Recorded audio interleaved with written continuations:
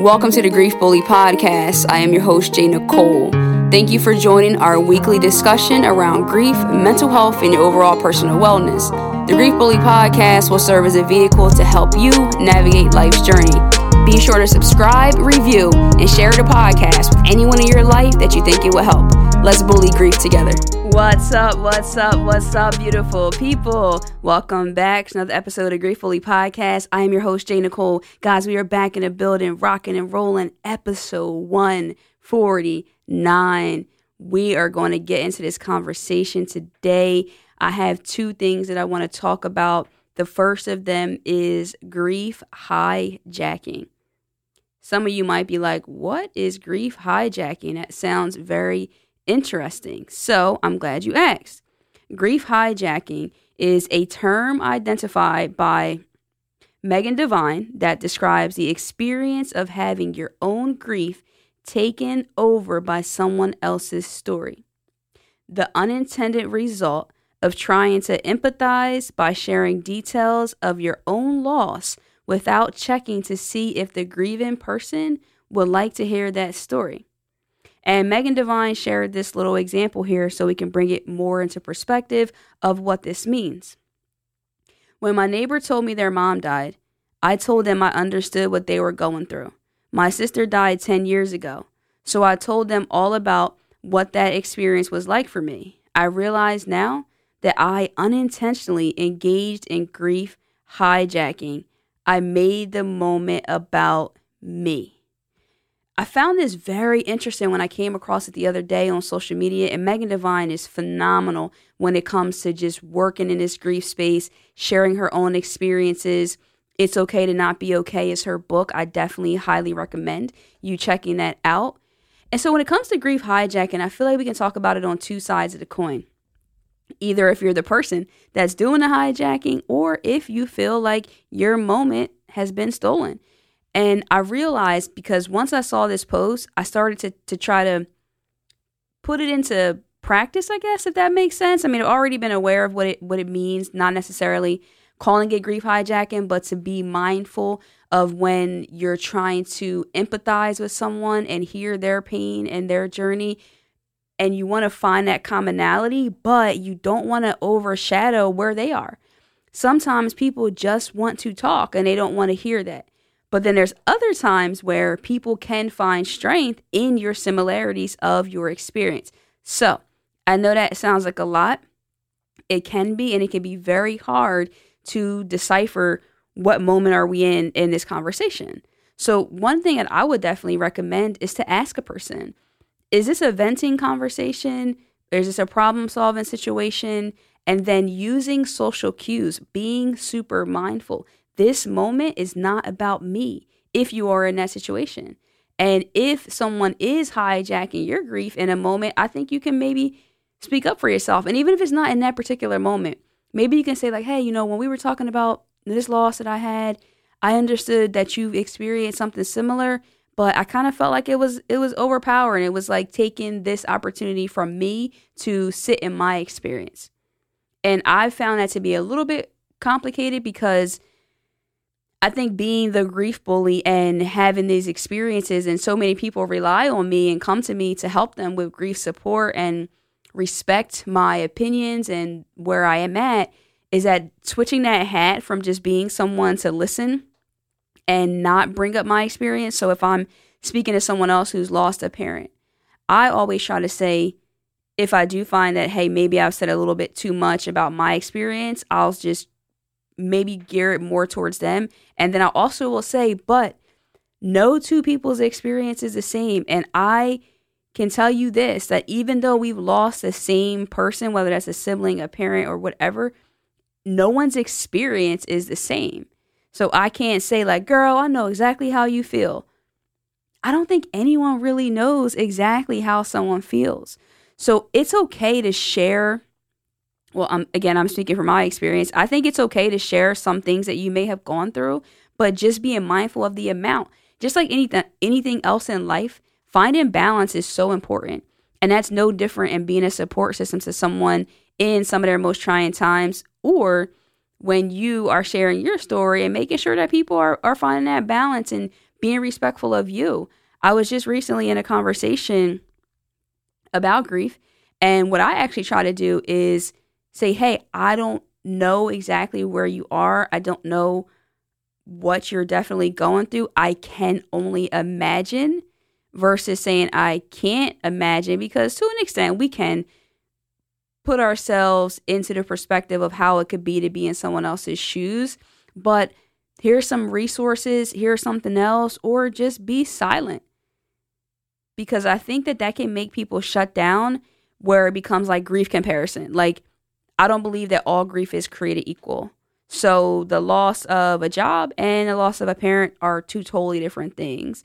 And some deserve, I wonder if deserve is a good word, but I would say it. Some deserve or require might be a better thing, might require a different level of attention and a different level of emergency, if that makes sense. So stubbing your toe and getting fired are different as well. So not putting everything in one bucket. Now, to pivot from this conversation, I think when we talk about someone sharing their story with you, or you sharing your story with someone else and then feeling like they're not really listening. So it's like this big circle of how do we find this? And I think that's where a lot more questions and less solution, less just talking to fill space is important. I was having a conversation with a friend the other day, and she was just talking about sharing her story and something that she had going on with someone. And it felt like they maybe were a little bit distracted, not fully engaged. And that could be very hurtful.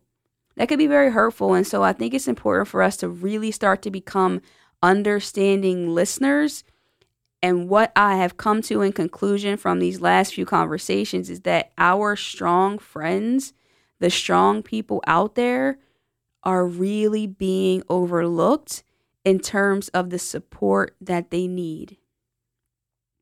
So I have a friend that is going through a difficult time right now, and I was able to openly communicate with her and say, I actually haven't really saw you cry when it comes to death.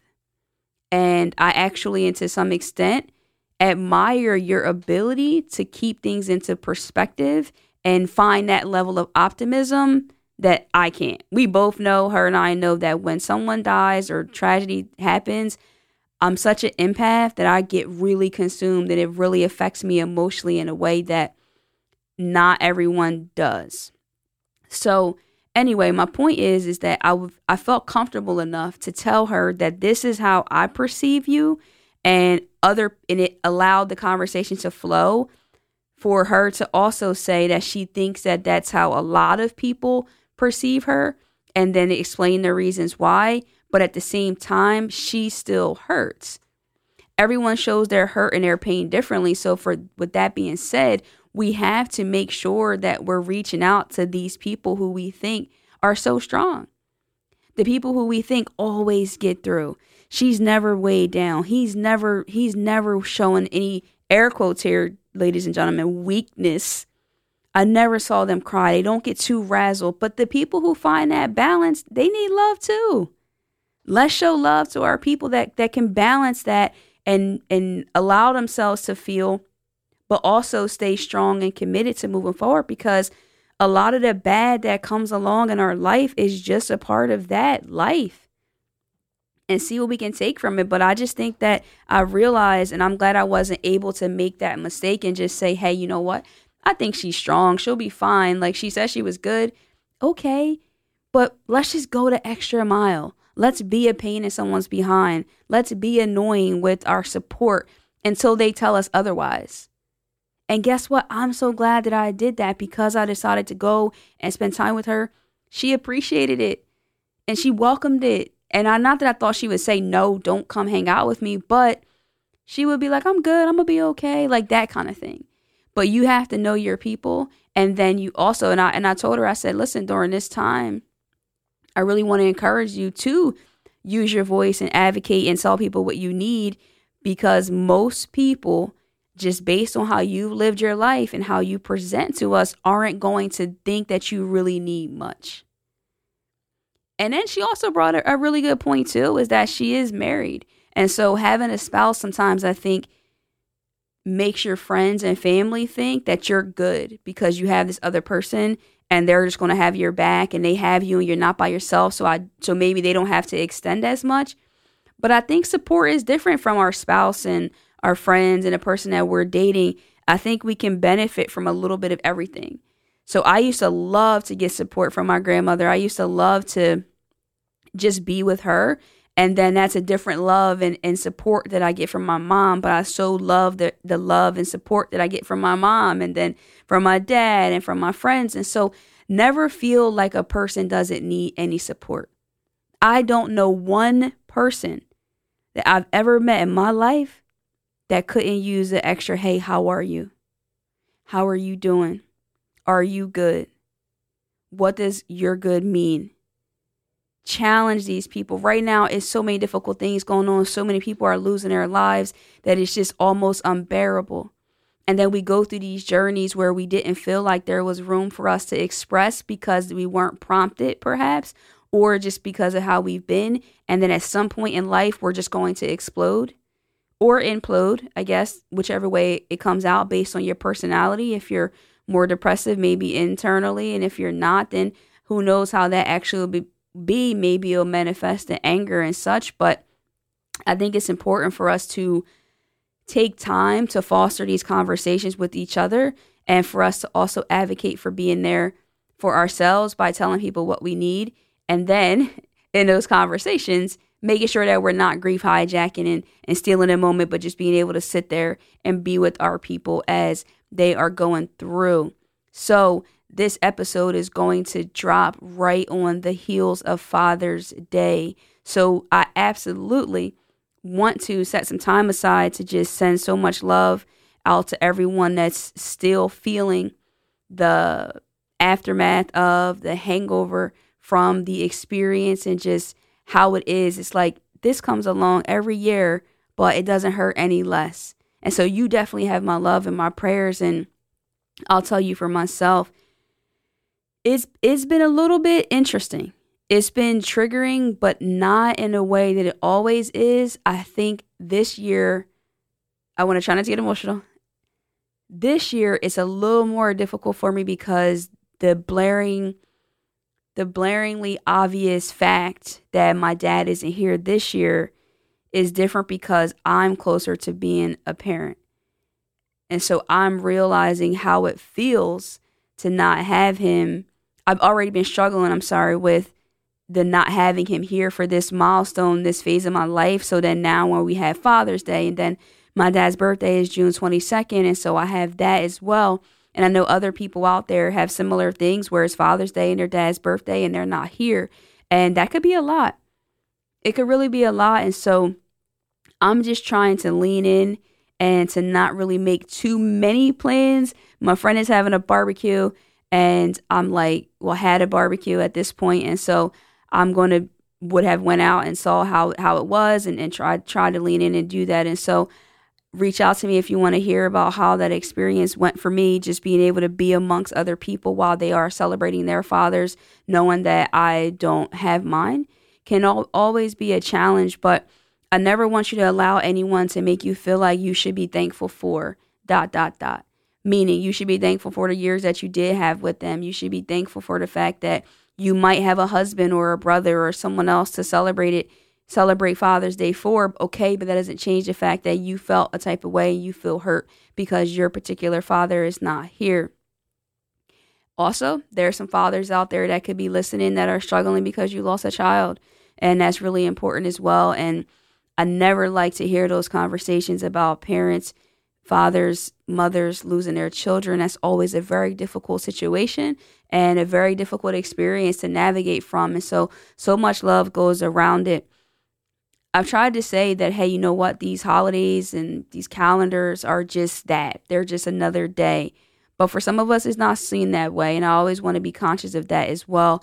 Just making sure that we're given space for those emotions and those feelings. Grief and this sorrow that life can just put in your way and just take from you, It is very, very difficult. And so never, never downplay that. We're going to keep moving forward along this journey and this path. I also want to talk about the fact that, there are so many different things happening still in the world when it's coming to the mass shootings and the different things like that. And so we've been talking a lot about different things on another podcast that I have, which is a Sober Black Girls Club podcast, is being able to take care of ourselves and put that self-care forth. And so I wanted to kind of bring everything full circle based on that. So everything that we talked about, the grief hijacking, the strong friend, Father's Day, birthdays, having your loved ones not here for certain milestones and how difficult that can be. We talked about that as well last week. The one thing I can ask you right now is, when is the last time you took a day, at least a day? I would love for it to be more, but at least a day just for yourself. Just for yourself. 5 minutes today, I laid at the top of my stairs. No one was home. The hallway was dark. And I just laid back on the hallway. And that felt so good. So I'm just talking about little pockets of moments for yourself where you're not doing work. You're not on your cell phone. You're not in the company of anyone else. These are free options to take care of yourself, to help fortify you on this journey. The healing journey requires so much, but we need to give ourselves permission to take care of ourselves, to deposit into ourselves, to fill ourselves up in order for us to be able to keep pushing and to keep pressing on this journey.